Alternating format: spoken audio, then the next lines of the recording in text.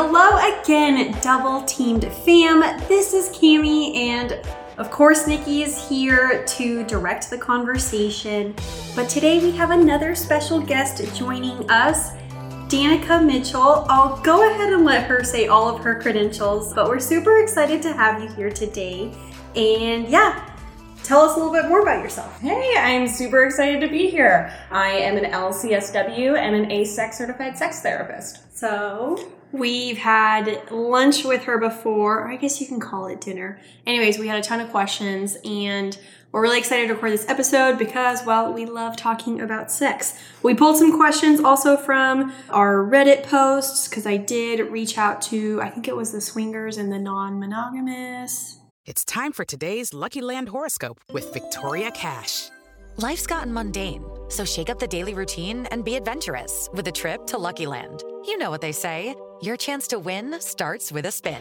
So go to LuckyLandSlots.com to play over 100 social casino-style games for free for your chance to redeem some serious prizes. Get lucky today at LuckyLandSlots.com. Available to players in the U.S., excluding Washington and Michigan. No purchase necessary. VGW Group. Void where prohibited by law. 18+. Terms and conditions apply.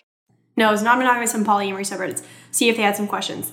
And of course, with a sex therapist, everyone's always got questions. So we'll kind of just dive right in. I wanted to start off with one that I know we discussed initially, and one that I thought is very important to touch on, just because, when we think about sex especially, everyone's got a different definition of it. So what is something about sex that everyone gets wrong or misses the mark on? Yeah, so I think, and we kind of talked about this earlier, that a lot of people oversimplify sex. They have a certain number of acts in their heads, whether it's manual, oral, penetrative sex, and that's kind of all they associate with sex. And a lot of the work that I do is actually really expanding on that and getting people to approach sex as more like an erotic life and experience. So whether any sexual touching is happening or not, if there's an erotic experience that people are enjoying, it should be counting as a part of your sex life. No, I agree with that. And I actually had thought about this the other day, which, funny story. So I was at like a sex party, and there was a dom there that tied me up and was using all these various like spanking tools on me and these claws, and there was no penetration at all. But I remember thinking in that moment, I was like, this isn't sex, but this is an experience that to me is like sexual. It's like fulfilling. It's exciting to me. Like, I felt pleased. And I think a lot of times, especially in, marriages and long term, once you kind of start kind of falling into, some of those lulls and whatnot, people forget that sex can mean a variety of things. And so I don't know. I mean, what do you usually recommend to, like, say a couple comes in and they're like, our sex life sucks. We need to fix this. What is the initial thing that you talk to them about in terms of their sex life? How does that conversation start? Yeah, so actually one of the things that I do a lot is actually taking penetration and most of those sex acts off the table. Oh. A lot of the times when people are coming into therapy, they might not have had penetrative sex in a long time anyway, so it's usually not too big of an ask. But then we start almost like when you're learning about sex and you're like a teenager and you're rounding the bases, we actually start back there. So we'll start with sensual touching, maybe depending on where they are, even just platonic touching, like a massage, exploring the body, learning some mindfulness techniques also to really bring people into their physical body, because a lot of the time sex can come with anxiety and pressure and people get really in their heads, and so it's about stopping that so that you actually feel what's happening, and then making it spicy. I spend a lot of time with people exploring teasing. So no sexual touch, no genitals, no breasts, no butt, just all the other parts, kind of like with that dom experience of like, how do you change sensations? How do you make it softer, harder, play with smells, play with senses, and kind of get that experience going. And then we add in one by one each more kind of level of sex. So maybe we add hand jobs, maybe we add oral, maybe eventually we get to penetration, but it's always just kind of sitting in each space and exploring and feeling and enjoying every part before we ever tack on more things. And it's also fun, because if you were a teenager, you probably loved dry humping. Yeah. Why did we stop dry humping? You're right. I had never thought of that. It was so good. The thrill of like your genitals touching but not touching because it's like through clothes. Like I remember as a teenager, you like, you know, you want to rub up on someone because you want to feel it. But then, yeah, as you get older, I guess when you have access to sex, you forget doing things like that. I'd never thought of that. Yeah. So I actually really enjoy that. Fabrics. The only thing I recommend is don't lace is usually for women. The lace is not good. It's pretty not fun to touch through. I agree. No, definitely. It can get scratchy. I'll ask this. Have any of you ever came from rubbing up on a dude's leg? Gotten pretty close. Okay, actually, I've done that before, and I actually really liked it. So I was, this is going to be a really TMI story. I was on an airplane once, and there was a guy on the row that I was. It was like 3 seats. There was an empty seat between us. He was really hot. And I remember I was like really horny too that day. I was like, oh my God. I'm like, he's so hot. So what I did was like I crossed my legs and I put like a book in between my legs, like up against my area. And like eventually I came just at like the thought of like with a little bit of pressure and at the thought of things I wanted to do with him. Yeah, that happened. So very interesting. And he never knew. No, he never knew. I don't think he could tell at all because you really can't tell, you know, like with girls. Not for women. Yeah, because we don't have like, you know, guys release ejaculation. And I will say one time in Vegas, and I tell people this story all the time and everyone's so wowed by it, but I was at a club and I sat on a speaker until I came. Oh, Jesus Christ. Honestly, if you've been like in one of those like real fast cars with the engines, like they sound obnoxious. Yes. The vibrations are good. Yeah, they are. No kidding. Yes. Now, when you've proposed like these ideas to couples, have you noticed any that have like particularly worked really well for people? Yeah, I think the people that are just really okay with the process. One of the things too, and this is where people tend to get a little sticky, is especially in long-term relationships, people really have this idea of spontaneity. I can never say that word correctly. It's fine. Yeah, we understand what you're saying. Good. But one of the things that, you know, especially in adult life, like we have to make time for intimacy and sex. Yeah. And we probably were doing that when we were dating because we were going out and getting ready and planning to have sex later in the evening, likely. Right. But it felt spontaneous because maybe it wouldn't happen or we didn't know where the relationship stood at that point. But then when it's consistent and you know it can happen, people really don't like to actually plan for sex. Yeah. So sometimes when I'm assigning things, people struggle with the scheduled nature of like, hey, you have a homework. Like, I'm telling you, you're going to go on a date, you're going to do these things, you're going to touch in these ways. So once people kind of accept that like it's okay to plan and make time for sex and intimacy, that really helps people. And they're like, oh, okay, this is normal. Because also in certain phases of life, you just have to. No, I have a bunch agree. of kids that are young, you're going to have a window of opportunity. Yeah. And you can't feel bogged down by the fact that like, this is your time to be intimate. Yeah. No, I agree with that completely because like when I look at my marriage, for example, we, you know, obviously we're non-monogamous. We go on dates with other people. You know, we have very busy social lives and, you know, work and all this stuff. So I go on dates to meet guys and he goes, you know, over to hang out with his girlfriend. And so it's like we make time for those people. And that's where that, you know, kind of what you're saying, that spontaneity of, you know, where it might end up in sex. And so like that's exciting. But then like in our sex life, we had to have a discussion about like, okay, if we just, a lot of times, like, we're just so into our routine for what we have to get done that day, whether it's work, the gym, walking the dog, feeding all the pets and everything, that we forget to have sex. Mm-hmm. And so we had to, like, sit there and be like, sometimes we need to, like, figure out, okay, these are the best times, this is when we have time and whatnot, and then from there kind of quote unquote schedule it. And I remember he said that at first he was like, I don't know how I feel about this, like it makes it feel not sexy. Mm-hmm. And I'm like, but if we don't make time for it, like it's never gonna happen.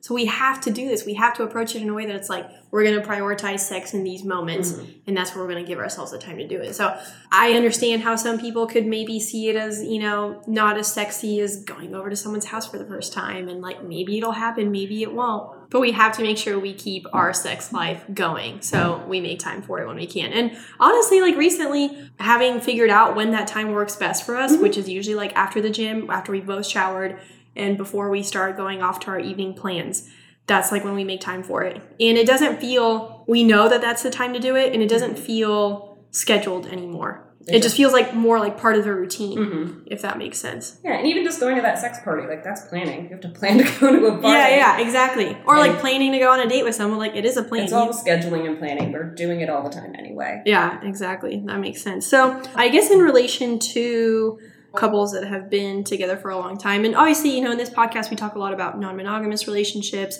polyamory. It can be, you know, new couples that are entering this, but sometimes it's established couples that, you know, they've been in their sex life, they've, you know, been with this partner for a long time, and now they're opening up. And so you have like the relationship that you have established, and now you have all these new sexual relationships most of the time. And so I guess my question here is, when you're experiencing all this like fun, exciting energy from these new people, and then you have kind of the regularness of your normal relationship. Monotonous? I think I said that wrong. I have no idea. Monotonous, I guess, or just the routine. The routine, yeah, of your normal relationship. Like, I don't know if you have any experience with this, but like, what would be your advice in handling both of those at the same time? Yeah, a little bit of it is just compartmentalizing. You can't compare something new and novel versus something deeper, familiar. They're just going to be different experiences. So if you're trying to compare them on the same plane, you're going to start getting in your head. It's going to feel like one's better or worse than the other versus they're just two different types of experience. The sex that you have with someone after years, when you know each other's body, you could probably get each other off in like 2 seconds. Right. That is different. It is amazing. New, exciting sex where, hey, maybe it's super hot, but also sometimes maybe weird stuff. Right, yeah. You're still getting to know each other. Yeah. Yeah, it's just different. So if you can compartmentalize, that's really what's important. Interesting. I think that's a fair way to look at it. And I always tell people too, you know, when I see on Reddit and whatnot, people are like, oh my God, maybe they're having better sex because it's new and exciting. And I'm like, yeah, but it's like, you know, you can't make a comparison because it's not fair to make that comparison. Like, think 4 years down the road, if you're still with that new person that you just started dating, the sex is probably going to be at the same place that it is with the other person. Okay, now kind of in relation to that topic, so for maybe the couples that are experiencing, you know, a little bit of a dry spell or a lull in their sexual relationship, couples that are established that have been together for a long time. So what is your advice in helping them to not only compartmentalize, but also work past any lulls and kind of get back to a place where maybe they can look at sex differently with each other? Yeah, similar to kind of what I do with most couples who are coming into sex therapy, which is taking sex away, rebuilding kind of from the ground up. Another thing that I do is try to get people to think of sex as a bucket versus like, what am I thinking of? What is the word? Like a trajectory of events. Because a lot of people have this idea that it's someone's horny, they initiate, maybe some foreplay if you're lucky in a heterosexual monogamous relationship, but some foreplay, maybe some oral if they're lucky, penetration, orgasm, done. Right. And so what I like to have couples do is like sit down and then create a sex bucket. And that just means like be as detailed as you can. Every sex act that you liked, whether it's just teasing, foreplay, outer course, just receiving oral, just giving oral, just doing this, using toys, which toys, what type of touch, kisses, where on the body, licks, whatever the frick you want in your box or bucket, you take it, you put it in the bucket. And then when you're having sex, you should think of it as I can take anything out of this bucket at any time with some reason. We don't like swaps, aren't like anal, vaginal. Right, yeah. But some reason, and then you just take it out, do that act, put it back in, take out something else, do that act, put it back in. And you can always go back to things that you were doing before. So it creates a lot more flexibility. You don't even ever have to pull out that penetrative piece if that's not what you want that day. So it just gives you so many options to jump around, make sex last a lot longer if you're doing all of these different things. And just gets a lot more creative. Because if you have this whole bucket of things and you can do them in any order, that's like an infinite amount of possibilities for your sex life. So you're basically saying to not make it like a timeline. Yeah. Which I really like that you said that because that's kind of like the sex that me and my dom have. Whenever we have our experience, our sexual experience, it's not always penetrative. But I do feel like, but we jump around so many different things and, you know, there's never any order. I really liked how you explained that because it I agree. It like gave me a light bulb like, hey, that's the sex that I have. It's like, okay, it's not going to be just like, okay, we're at point A, now we're at point B, now we're at point C, done. No, it's going to be like, okay, we're going to jump around a little bit. So that was really cool. And I think, no, I agree. I really like that as well. And I think it's important to remember, like, to have fun with it. Mm-hmm. Like you said, so many people are like, you start having sex, you have sex, you come, and then it's done. And that's what they think is, like, supposed to be the most fulfilling thing. But I'm like, was that fun? Boring. Yeah, exactly. It's really boring really fast. Exactly. And so I think not just long-term relationships or non-monogamous, but for any relationship, it's good to keep in mind that, like, it's supposed to be fun. Yeah, and it's also good to have the conversation of, like, what goes in our bucket. Like, how do you like to be touched, in what ways, so that I know that these are things I can go to get you off. And also always updating that bucket if you want to try something new, putting it in. If for whatever reason you want to take something out of that bucket for a while, especially penetrative sex. There's a lot of reasons to take penetrative sex. What are some of those? I'm curious. Any type of, like, vaginismus, vulvodynia, having kids, like, sometimes it's just, it needs a break. Right. And so if there's any of those things, if you're on a new medication and it's, making things a little difficult, like, you can always just take those things out if it's not fitting for your life right then and there. Same thing with, like, the flexibility of when and how you have sex, scheduling it. Like, it should always be a point of negotiation. What's working now?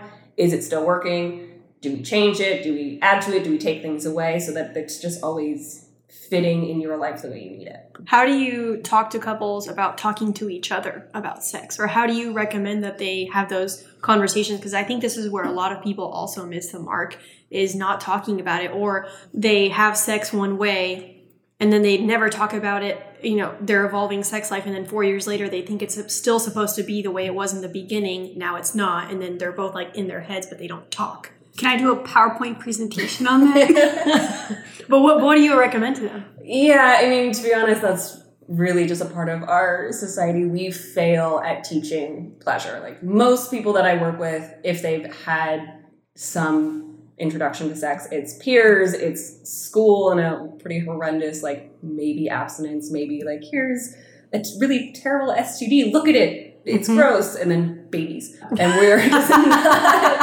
not taught about how to, like, communicate about pleasure, long-term pleasure, how things change. And so it is really, really hard for people to figure that out on their own.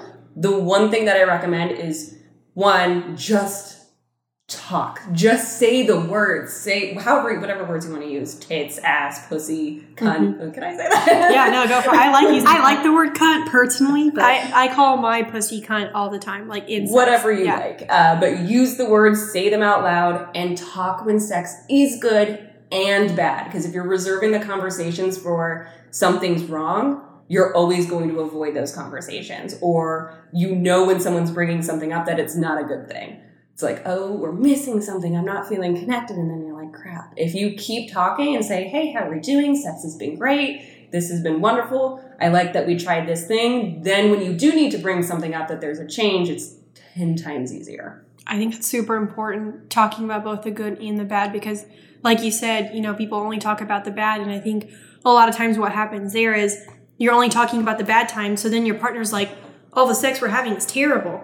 We're not talking about any of the good times. Like, oh my God, I'm failing at all the sex that we're having. And now, like, it puts them in their head that they're not good enough. They're not meeting their partner's needs. So, yeah, I think sometimes people forget to talk about the good things too. And I mean, we check in pretty often with each other, about our sex life just because, obviously we're having sex with other people. And I mean, we'll talk about like, okay, here are the things, despite, what's going on with these other relationships, like what do we need to do in ours as well? But I really like that you said that because I just want people, or I wish more people would just talk about these kind of things. Like the world would be a much better place.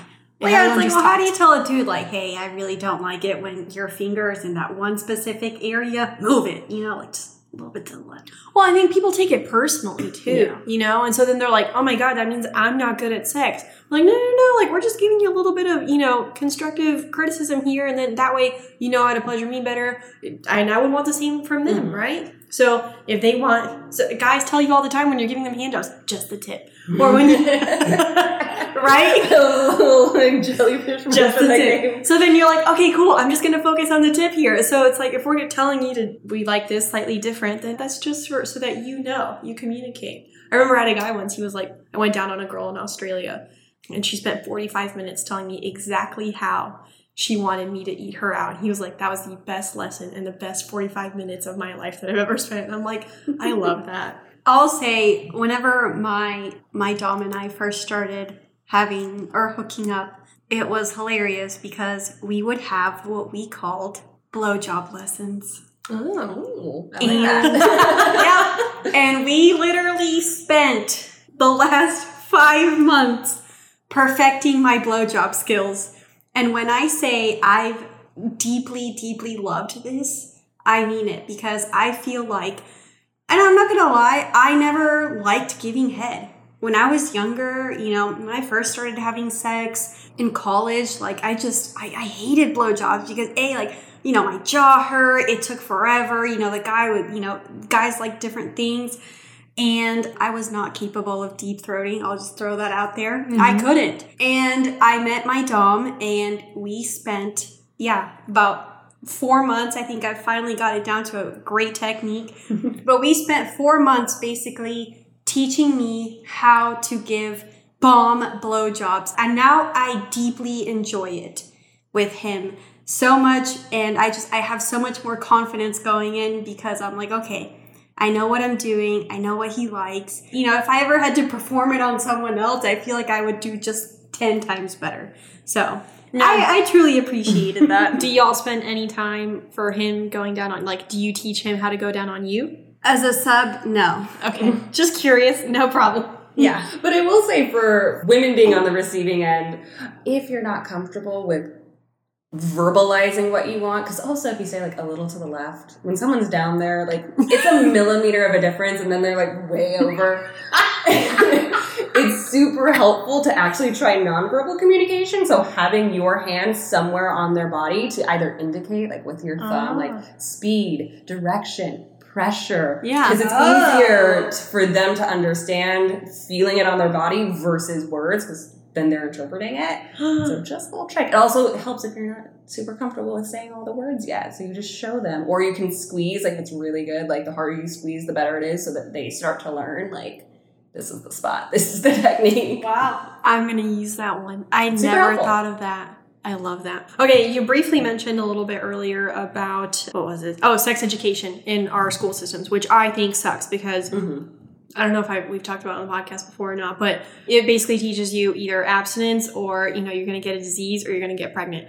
That's it. So for me growing up, my only sex education, it didn't come from my parents either. They didn't really give me much of a talk. It came from Planned Parenthood. So shout out to Planned Parenthood because thank God you guys were around when I started having sex and you guys are still around. But I guess what is your opinion on, not only teaching children about sex, but how early, what methods do you think would help in teaching children about sex? I think you should start as early as possible. First and foremost for safety. You need to teach kids their body parts, how to actually say those words. You need to teach them consent super early on so that they understand, one, how to not touch other kids inappropriately, but two, if there's an adult, what to do. Learning power dynamics really early on so that they know, oh, this person is 7 years older than me. Maybe that's not okay when I'm a child. Yeah. Because God knows there's so many teenagers out there we're in love. He's 13 years older than me. But I'm special.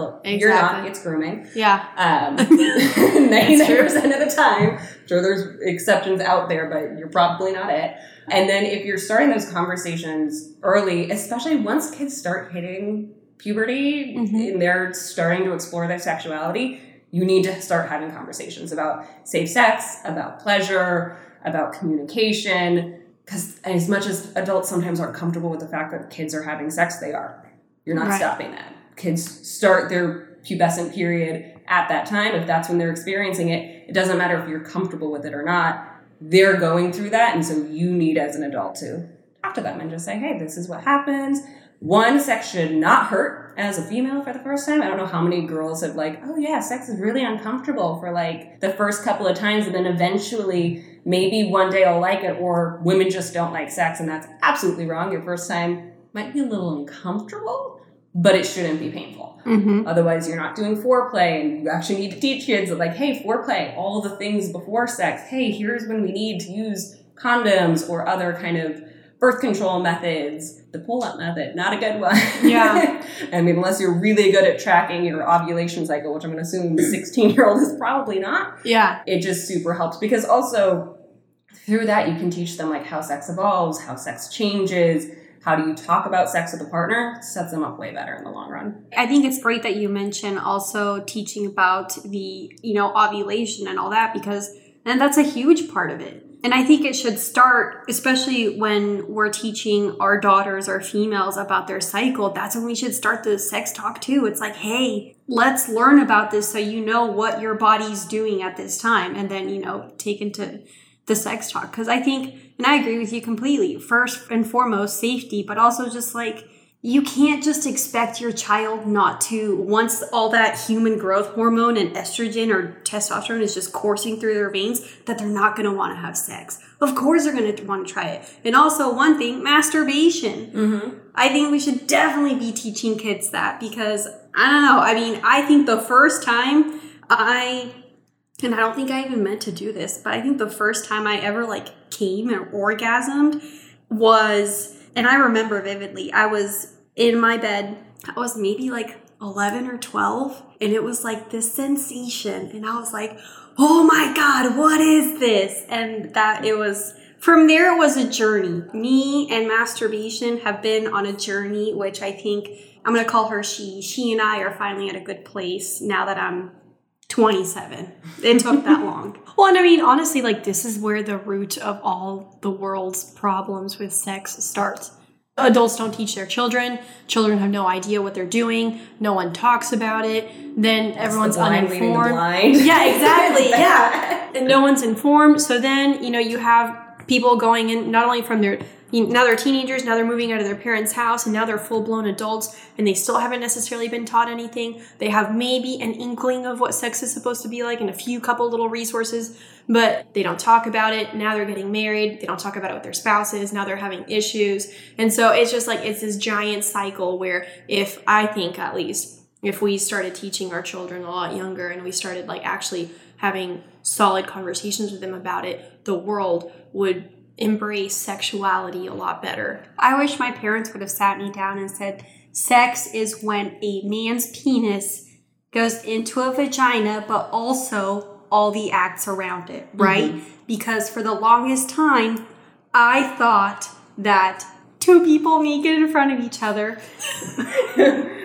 was sex. Yeah, now, I would argue that it is. Yeah, I know, but now, of course, it is. But all of these are sexual acts. And my definition of sex, after I figured out, it was it's just penetration, was just that. And then I kind of had to evolve out of that. It's I wish that conversation had started earlier and much differently than the way it was taught to me, honestly. Yeah, I remember having a conversation or a fight with my mom when I was in high school over whether oral sex was sex, and she was like, absolutely it is. Really? Yeah. And I was like, no, because sex is penetration. And it doesn't count. You can't get all of these things, pregnancy, all of it. She's like, it's sex. And now I was like, Mom was right, go figure. So I guess, since we're all kind of royally fucked up because most of our parents don't teach us about sex. So what do you find, where are people having a lot of issues with their sexuality? And by sexuality, I don't necessarily mean orientation. I mean, in accepting themselves as sexual beings, in, seeing themselves as someone that can, enjoy and gain pleasure from sex. Where do you find that people have, issues or shame with that, if that makes sense? Yeah, I think two main places. One is just in kind of bucking up against the norm. Mm-hmm. And one, no one actually knows what the norm is. Everyone's idea of the norm is some version of Hollywood, what they think people are doing behind closed doors, and they're so wrong. And so they're always comparing themselves and thinking that they should be that, and then very ultimately that's pretty unsatisfying for a lot of people. And so when they start challenging whether it's in what type of relationship dynamic they want to be in, what type of partners they're interested in, their own sexual orientation, it's just a lot of confusion and shame. The other big one is actually with masturbation. It's just people have a lot of shame about masturbation, and they also have this idea that it's something to take away from partnered sex. Like if I'm with a partner, I shouldn't be masturbating because they should be filling all of my needs. Right. Which I say masturbation and partnered sex, they run parallel. They serve different purposes and they don't compete with one another. In like extreme or rare cases, sure. But for the most part, you should be able to enjoy masturbation. You should be able to enjoy partner sex with one or however many other partners you freaking want in a room. And they're never really taking away from one another, but people feel really bad. Also porn consumption. People feel really guilty about that. Well, I love that you mentioned that because I have so many friends that have been like, oh my God, he's watching porn and masturbating. That means I'm not good enough. Or that means that I'm not giving them what they need or I'm less than. And I'm always like, I masturbate and I love watching porn when I do it. And, you know, I have no shame in it because guess what? There have been times where I'm upstairs in my room and my husband is downstairs watching TV and I just don't feel like having penetrative sex. I feel like putting my vibrator on my clit and watching some porn and getting off in like 2-3 minutes and being done and moving on. Like there's nothing wrong with that. It doesn't mean that he's less than. It just means in that moment, I just wanted something different, enjoy that moment with myself. And then when I want sex with him, we'll have sex. So when I see women that get so, or men too, it could be men or women, either one, that get so kind of, I guess, they take it personally, you know, that their partner wants to masturbate or watch porn, that I'm like, I don't think that's a fair comparison, or it's not a reflection of you at all, if that makes sense. Yeah, it's a lot of stress relief, self-pleasure, just feeling good. Again, like usually it takes 2 minutes versus the whole amount of energy you commit to with another person. There's no pressure to satisfy anyone else, which is really relieving for a lot of people. Also really great sleep aid if you're having a little bit of insomnia. Just have an orgasm. Good to know. Helps. Actually, no, you're right. Yeah. Oftentimes I masturbate right before I go to bed because it just knocks me right into sleep. It's exactly same with And me. then in the morning, because I gotta wake up, I'm like, this will wake me up. Like, find my vibrator. Do you? Like, there it is.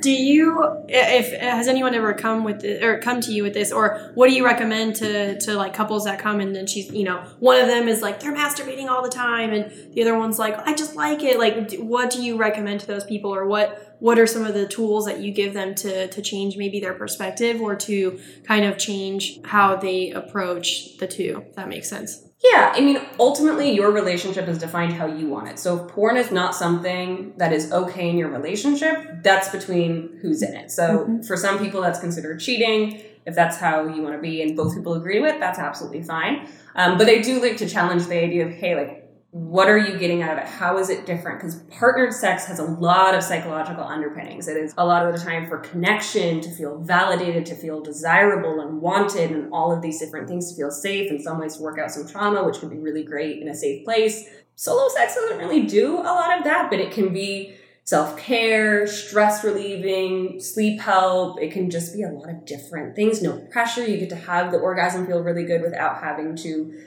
commit to all of those other psychological things. So if you just see them differently, you'll realize that maybe it's not, like you said, not about you, and it's just a different thing to experience. And then do you want to have that in your relationship? I would say in terms of porn, it's not an educational tool. Like a lot of people have a lot of very valid concerns about porn. Also just, it's not always the most ethical thing in the world. I agree.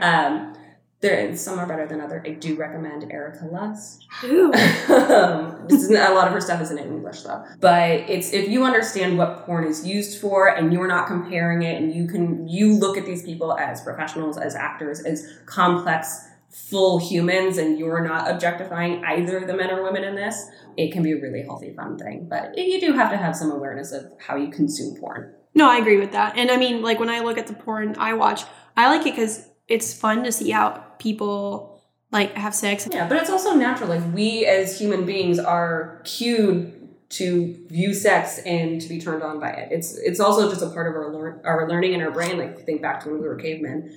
How did we learn about sex? We watched people have sex. Right, exactly. And so it's just a little bit of a carryover for that. So like, of course, if you see sex, it's going to be stimulating in some way. That's not a personal slight. I hadn't thought about that. Hello, it is Ryan, and we could all use an extra bright spot in our day, couldn't we? Just to make up for things like sitting in traffic, doing the dishes, counting your steps, you know, all the mundane stuff. That is why I'm such a big fan of Chumba Casino. Chumba Casino has all your favorite social casino-style games that you can play for free anytime, anywhere with daily bonuses. That should brighten your day a little.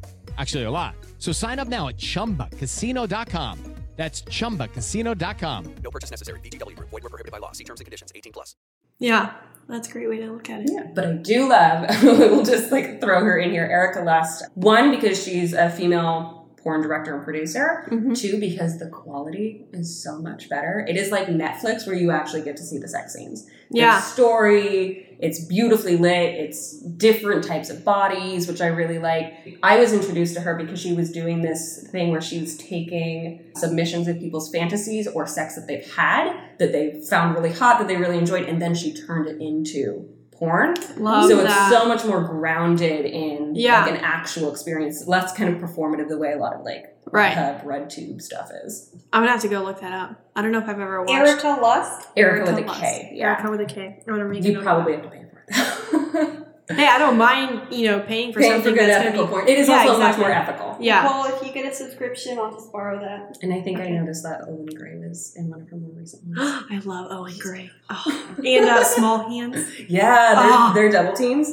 Yes. Oh my god. I watch those all the time. I'm like, They put so much care into their work. They do. And I actually follow Small Hands on Instagram, and I think he's just a really dope person. But I love porn that shows men being, very like caring and Well, no, I towards- remember one. It was Owen Gray and Small Hands, and I think they're double teaming, and in some like switching of positions, he accidentally like knees the girl in the mouth a little bit, and he just went to such an immediate, "Oh my god, are you okay?" And I was like, that was the hottest moment of the entire. Did you come right then and I there? was like, oh my god, the care, the checking in. I was like, oh, this is beautiful. I love that. I'm gonna have to go back and watch that. I rewound that, and I was like, I'm just gonna watch this. No, I totally get that. Because, women like being nurtured, especially during sex. And to me, that's a beautiful expression of like true masculinity. Yes. It's sexy, it's powerful, Yes. it's nurturing. I talk a lot about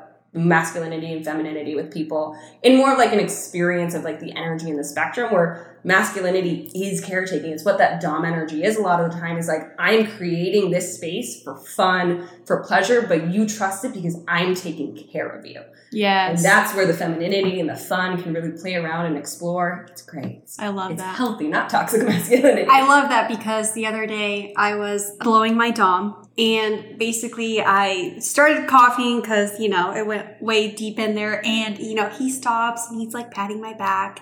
And he was like, "Are you okay, baby? Like, is there anything? Do you need water? I'm going to go get you some." So, and he was so nurturing in that way. And I was just like, my little sub heart was like, "Daddy's being so nice." And you're like, I loved it. back to work. Exactly. I was like, yes, water. Okay, back to work. I loved it. I think that's one thing that, especially like in the BDSM, the Dom sub world, people that don't understand it and they look into it, they're like, "Oh my God, this is weird or toxic," or, I don't know about this. But really, like, if you are actually in those relationships and you understand, kind of that realm that you step into with someone, they are very endearing and very like loving type of relationships. It's a little fantasy world, but like you said, it's a safe space. And so I really like that analogy. I always tell people in like dom sub kind of relationships, like the dom is the one holding the space, but the sub is honestly the one with the ultimate power, because they have listed out where things can go, and you trust the dom to hold those right. boundaries. Yeah, exactly.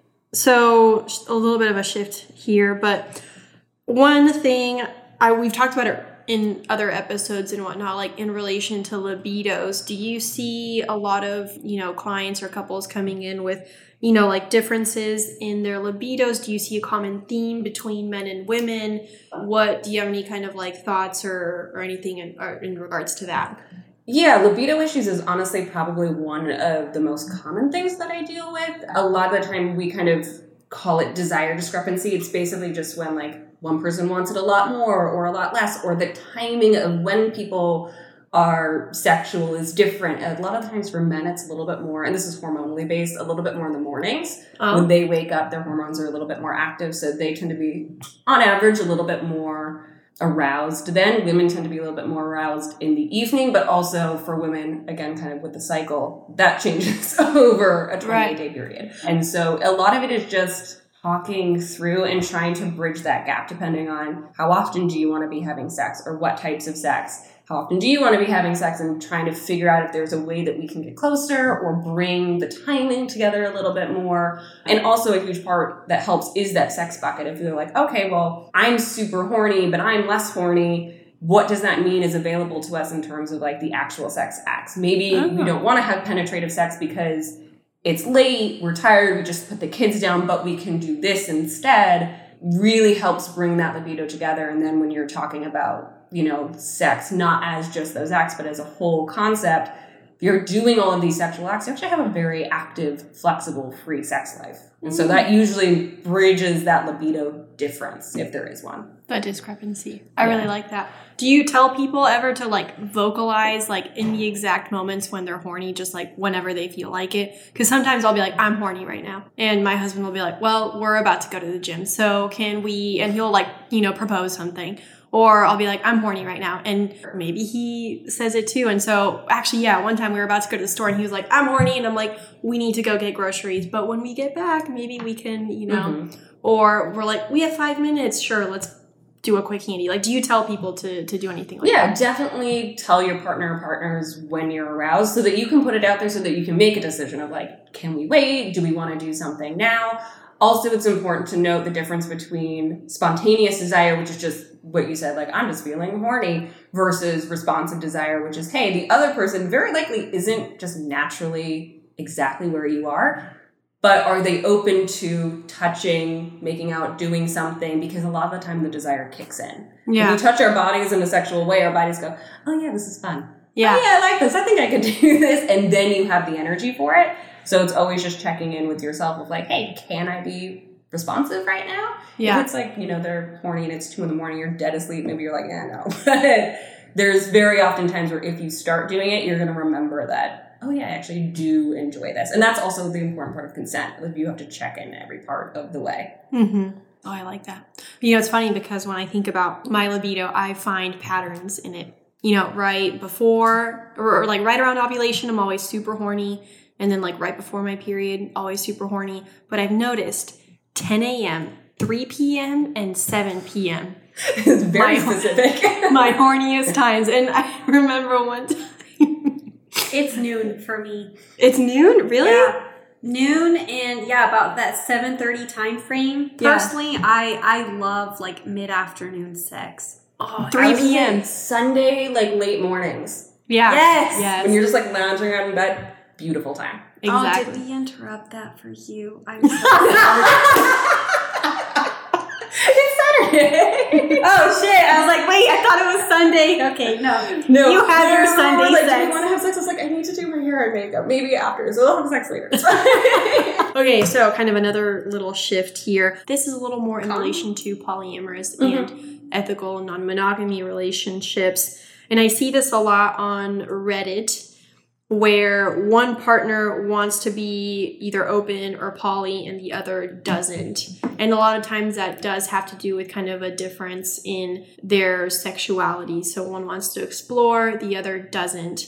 Or maybe they're having their own issues, which if that's the case, I always recommend people, I'm like, you got to fix your issues first. But if it's like a discrepancy in their libidos or a discrepancy in the things that they want to explore, the things that they like, maybe there's something in the bucket that one doesn't want to explore. Like, what do you recommend around that? Or what would be how would you approach that with people? Yeah, I mean, first and foremost, you have to start by breaking down a lot of the things that we're taught about monogamy and like that's the way you have to be and do things.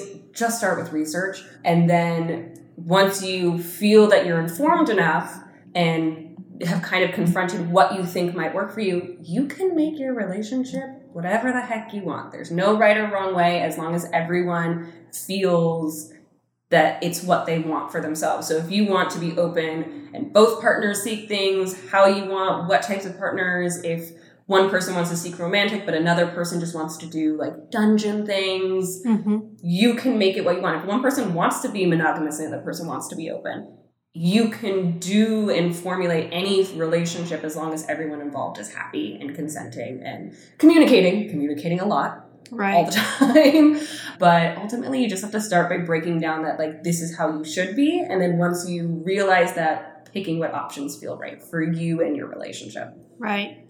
No, that makes sense, because I see people all the time. They're like, I don't want to be poly, but my partner doesn't. And, you know, they always ask people for advice. And a lot of people, you know, say you can have one-sided poly or E&M or openness, but the key there is just going to be communication. I mean, I do think it has to do a lot with the person who wants to be monogamous, making sure that they are in a good mental health space in themselves, so that, you know, they're not having a lot of those feelings of like insecurities or jealousy and whatnot. But I think it can work. Again, it just, you guys have to talk and define how that's going to work. And it's for you. why do you want to be monogamous? Like, if that feels right for you, great. But if you want to be monogamous because you're trying to keep your partner from something, or there's jealousy, then that maybe isn't the best idea. And you usually feel it. Like, you know, when you're entering into something, whether that you're entering into it because of a negative emotion and you're holding that in your body versus like an excitement and an openness and a, hey, I don't want other partners, but I'm excited for you. Right. Beautiful. Then you're probably in a good space for it.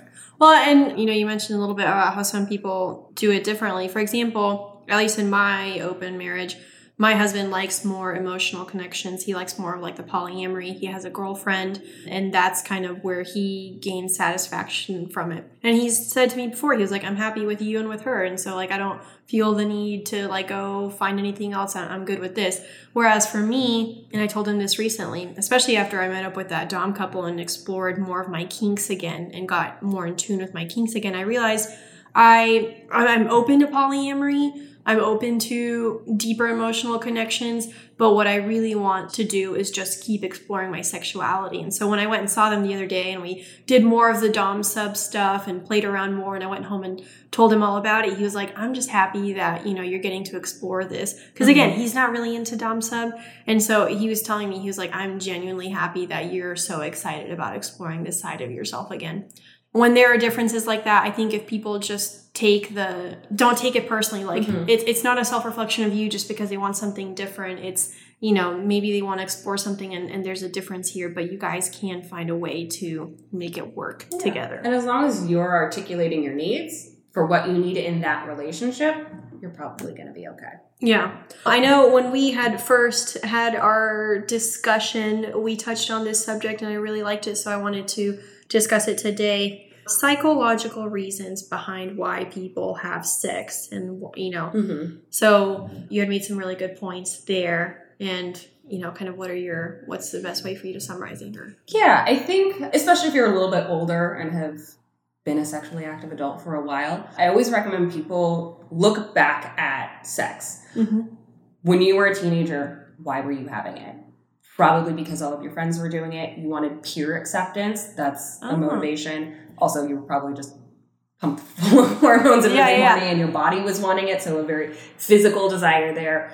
As you usually move into like your 20s or 30s, that's a lot more exploration, trying to learn yourself, learn what feels good for you, both in physical touch, but also in relationship dynamics. A lot of people in their 20s have a big chunk of just like wanting to feel wanted. Because as you're growing your self-esteem and your confidence as a person, that external validation of like someone else likes me, someone else wants me, someone else is attracted to me is a very powerful psychological motive. Usually in more like stable, long-term relationships, that changes to checking in if the relationship is okay. People use sex as a metric. And I don't necessarily recommend that, but like, we're fighting, but if we're having sex, like the relationship is safe. It's a security thing, or it is, again, to feel desired, or body changes. We've gained a little bit of weight, we've had kids, and you still want, like, I'm attractive, I feel good in my body. Someone else is telling me that I'm hot, that I'm sexy. That helps my own confidence. A lot of it is connection. Again, like trauma explorations can be like, okay, there was a place that wasn't safe, and now I get to kind of rewrite that narrative in a place that is safe. So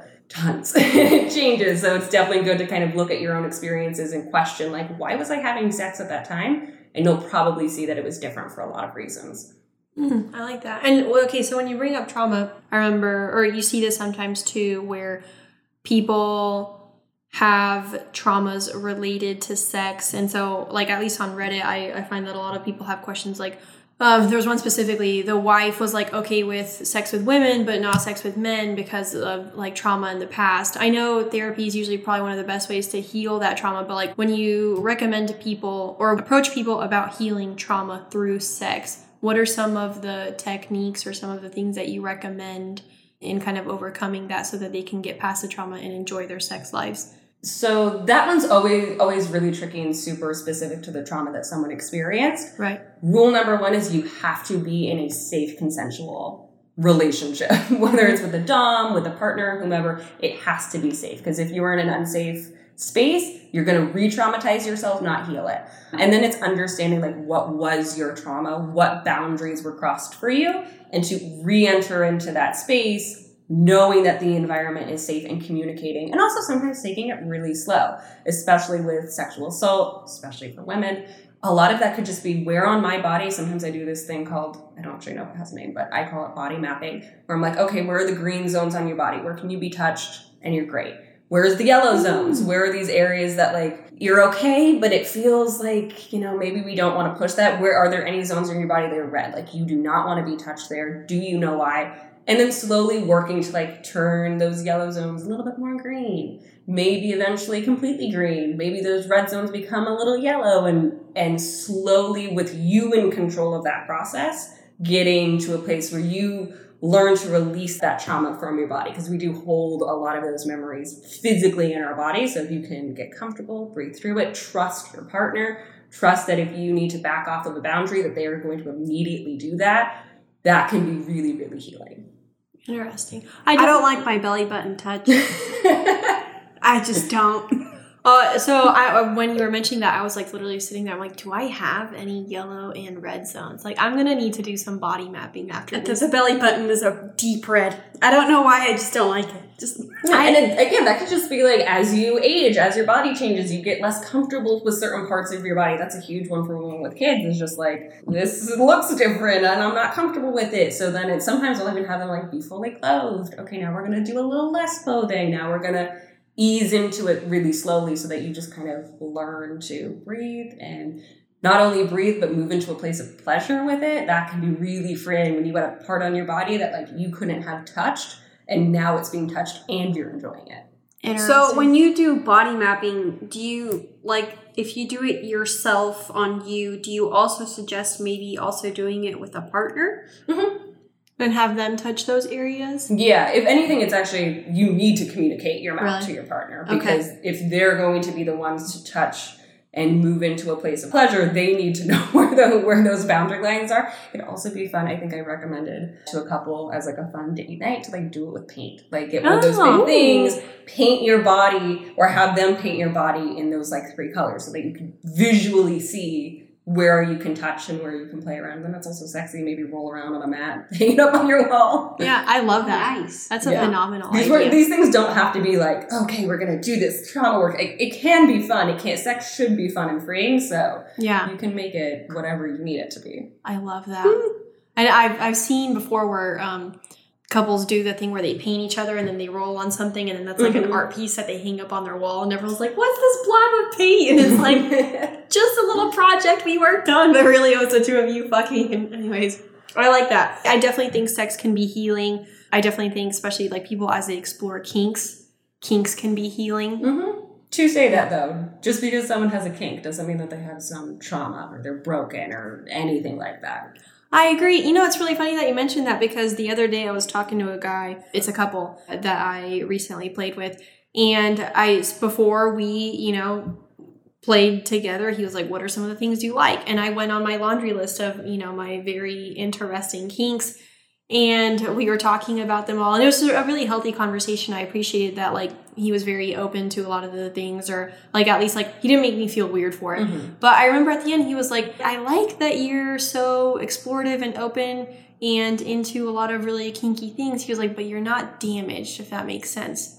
And I'm like, that would piss me off. Well, and I guess I appreciated that he noted that when I had talked about my sexual journey and the things that I like. He realized that it all came from a place of like my natural curiosity with things, and not like, because we had in-depth discussions of like, you know, kind of our past and stuff. So I guess to me, like, I appreciated that he listened, if that makes sense. But, you know, obviously, yeah, I know that people can at times use those things to heal, but people tend to look at the kinky people and they're like, oh, they're trying to fix something, or like they're what did fucked up. they experience? Yeah, What they like. exactly. Like they're fucked up now because they like this, and I'm like, that's not the way to look at it. Like some of us just generally have like a curiosity about it, and we just like it because we do. There's nothing, you can't explain it. It's just a preference. You try a different type of ice cream and you're not questioning if you're damaged because you like chocolate chip. Yeah, exactly. Yeah. No, I agree. I don't understand why in the kink world it has to be associated with damage, even though it can be healing. Why it has to be associated with damage. And people don't understand things that they're not familiar with, and they say,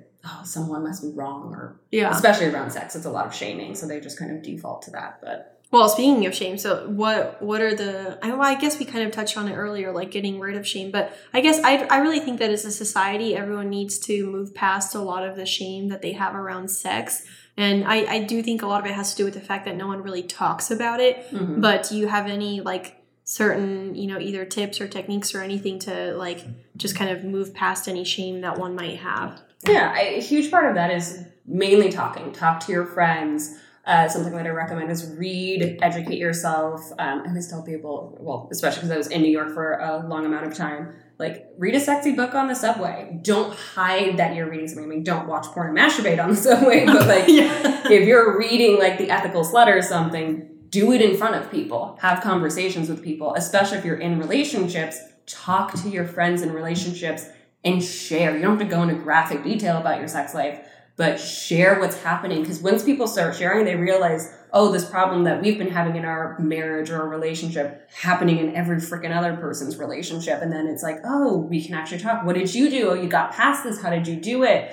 Women in general have more availability to talk about sex. A lot of women kind of had that conversation with some girl where they're like, oh, I'm going to have sex for the first time. What's it going to be like? And they create this world of sharing. Men do not have that a lot of the time. If they share about sex, it's in that very hyper masculine, like, oh yeah, I went to the bar and I brought her home and fucked super hard. And then even if that's a bold-faced lie, no guy is going to like come to his guy friends the next day like, yeah, remember that girl I was talking to? Brought her home, lost it halfway through, was really disappointing. Then she asked if I was gay. Like, they're not going to share that experience. But it happens. So many guys have that experience. And if they were just communicating, they would realize that so many of their guy friends have had disappointing sex, unsatisfying sex, really great sex, tried a new weird kink, did something different, lost their erections, came in 2 seconds. And then they would realize that they're not some like horrible, flawed person because they're just a human having sex. Yeah. I absolutely love that. I was actually at a bar the other day with my dom and one of his friends, and I had just come back from doing a recording with Nikki, and I sat there and I was talking about it, and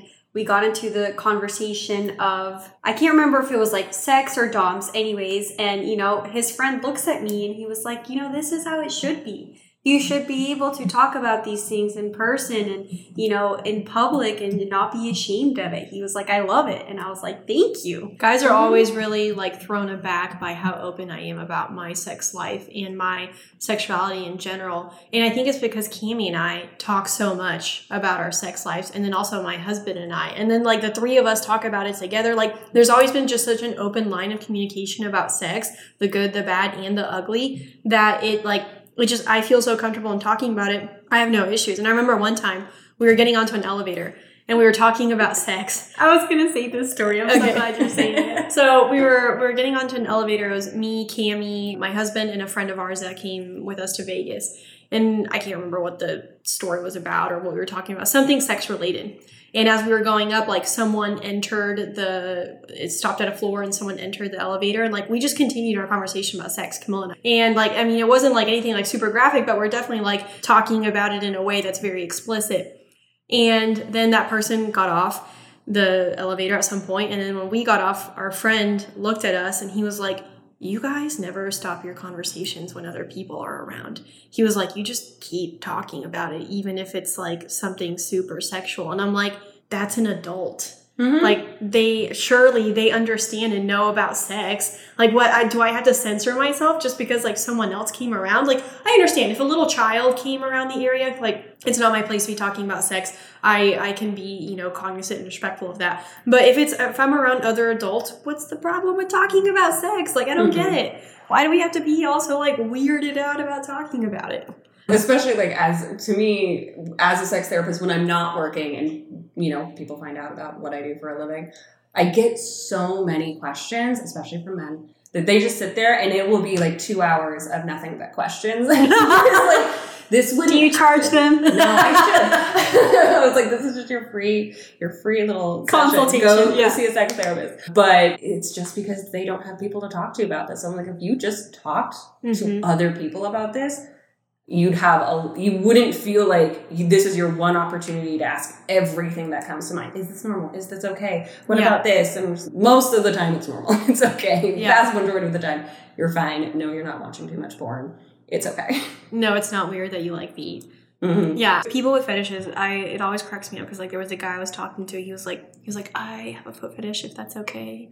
I'm sorry if you think that's like weird. I'm like, nah, dude. I don't care if you suck on my toes. Like whatever the fuck you want to do, have at it. It's not a red zone for me. It's not yellow. Like you're not weird. I always try to tell people like when I tell them about my kinks and then I have them share their kinks with me, the number one thing I always tell them first and foremost is like, that's awesome. That's not weird or anything. Mm-hmm. I really like that you like that. So give them kind of that safe space so they can be like, oh, she doesn't think it's weird. Like it's okay if I talk about this. Like, okay. And then that way they open up a little bit more. So it actually reminds me of when I was in college, as every college student does, where they look, how can I make some extra money on the side? Like, can I sell my panties?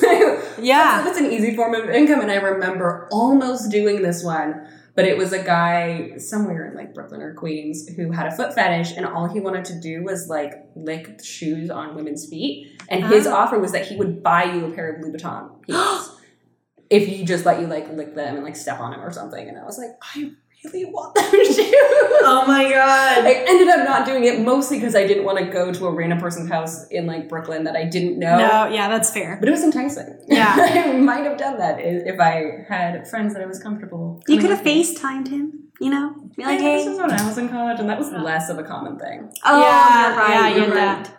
That's totally understandable. One other question that I have here, we touched on it briefly earlier, but so, as we're all having sex, we did an episode on, STDs and safety and health and all of that, because obviously that's very important, especially for people in non-monogamous relationships or polyamory. You have more sexual partners.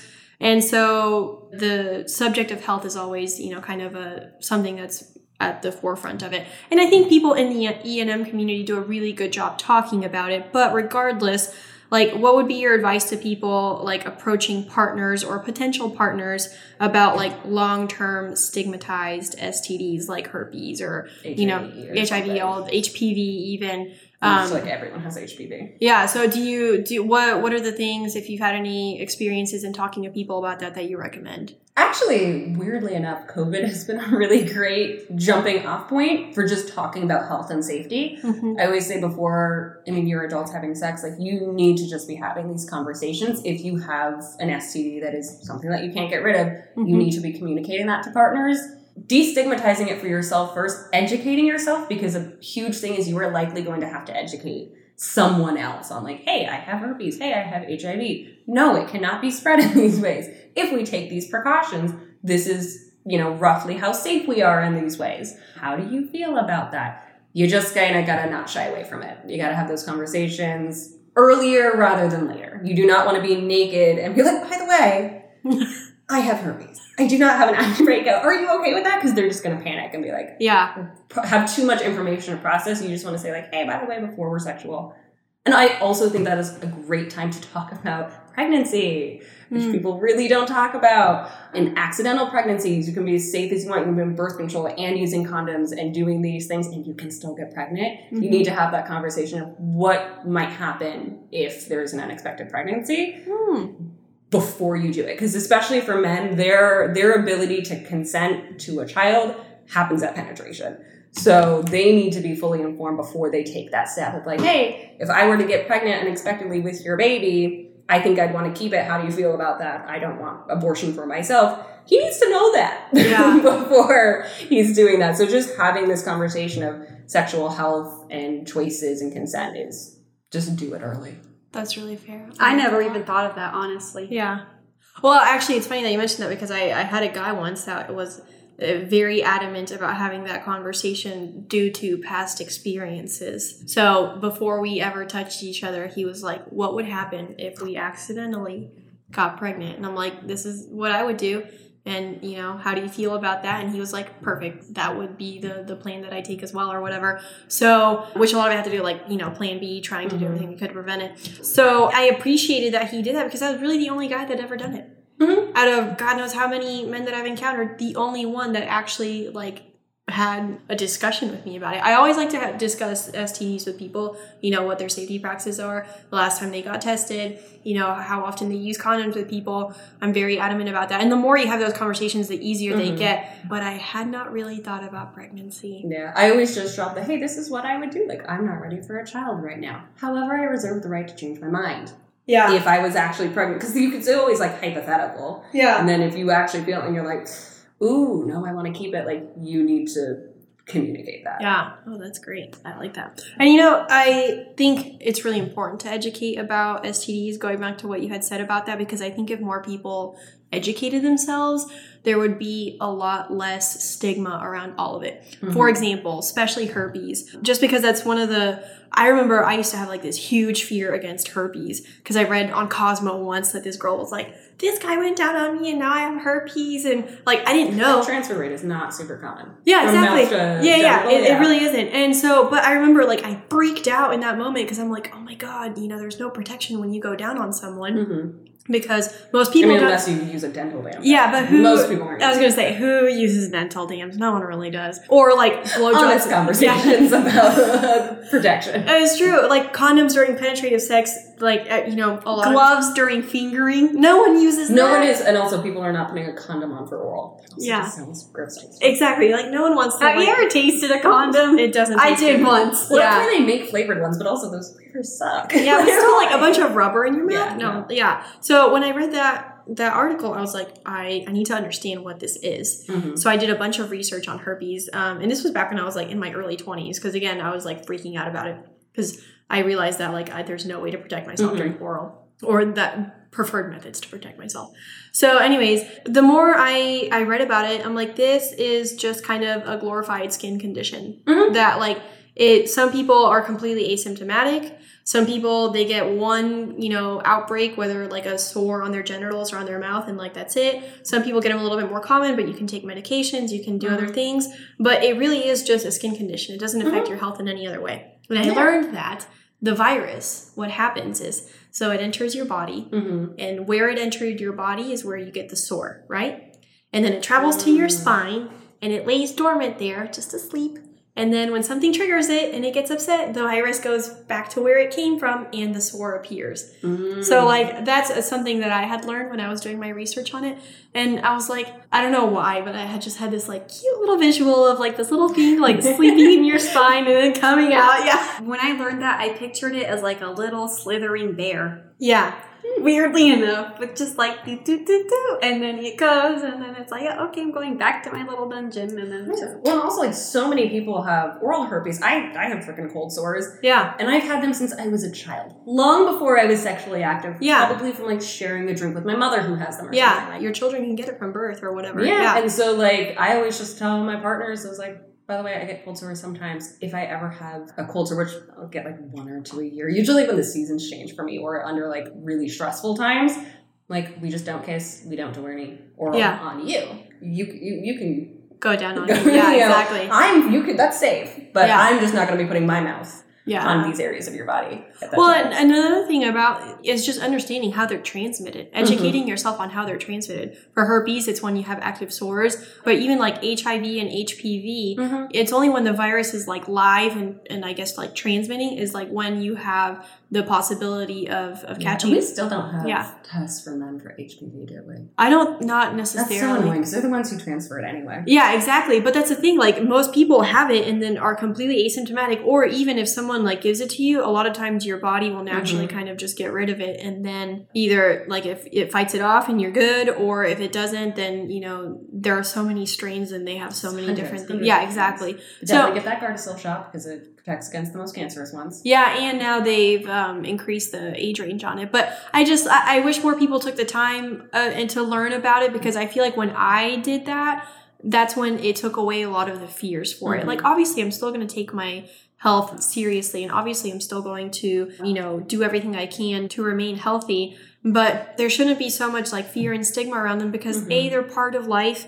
B, it's like other things that we have to deal with, like COVID or bronchitis or whatever. And so like we shouldn't treat people as if like, you know, if they've ever had an STD or they have one or they have a conversation with us about it, that suddenly like they're gross and we shouldn't touch them or anything like that. Specifically with STDs, there's a very big like moral component or like a character component, that because you got sick with something, that is somehow a reflection of who you are as a person. And we don't do that for anything else. You're not going to judge someone for, I mean, other than maybe COVID right now, but you're not going to judge someone for getting the common cold, the flu, the chicken pox. Your brain would never go, they're a dirty, gross, disgusting person. Well, I think that concludes a lot of the questions that I had, at least in regards to all of this. And yeah, any final questions, Cami? Or I really liked this conversation. Yes, absolutely. I'm in love with it, honestly. So no, I definitely learned a lot. There are things that I want to go do, like this body mapping. Yeah, I really want to think about if I have any red areas. I know my husband right here in the throat, right here, if I touch it. Yeah, I used to have red areas of like neck and stuff that I didn't like touched. Stomach I didn't like touched. Now I'm fine. Interesting. Yeah, so I've definitely learned a lot. I hope for anyone listening, whether monogamous, non-monogamous, whatever form of sexuality you practiced, I hope you gained something from it as well. And we definitely thank you for coming on today. Happy to be here. So this was fun. well, thank you everybody for tuning in. Come back next time. Don't forget the condoms, okay? Talk about sex. Yes, talk about sex, please. It is Ryan here, and I have a question for you. What do you do when you win? Like, are you a fist pumper, a woohooer, a hand clapper, a high fiver? I kind of like the high five, but if you want to hone in on those winning moves, check out Chumba Casino. At ChumbaCasino.com, choose from hundreds of social casino-style games for your chance to redeem serious cash prizes. There are new game releases weekly, plus free daily bonuses, so don't wait. Start having the most fun ever at ChumbaCasino.com. No purchase necessary. VGW Group. Void where prohibited by law. See terms and conditions. 18+.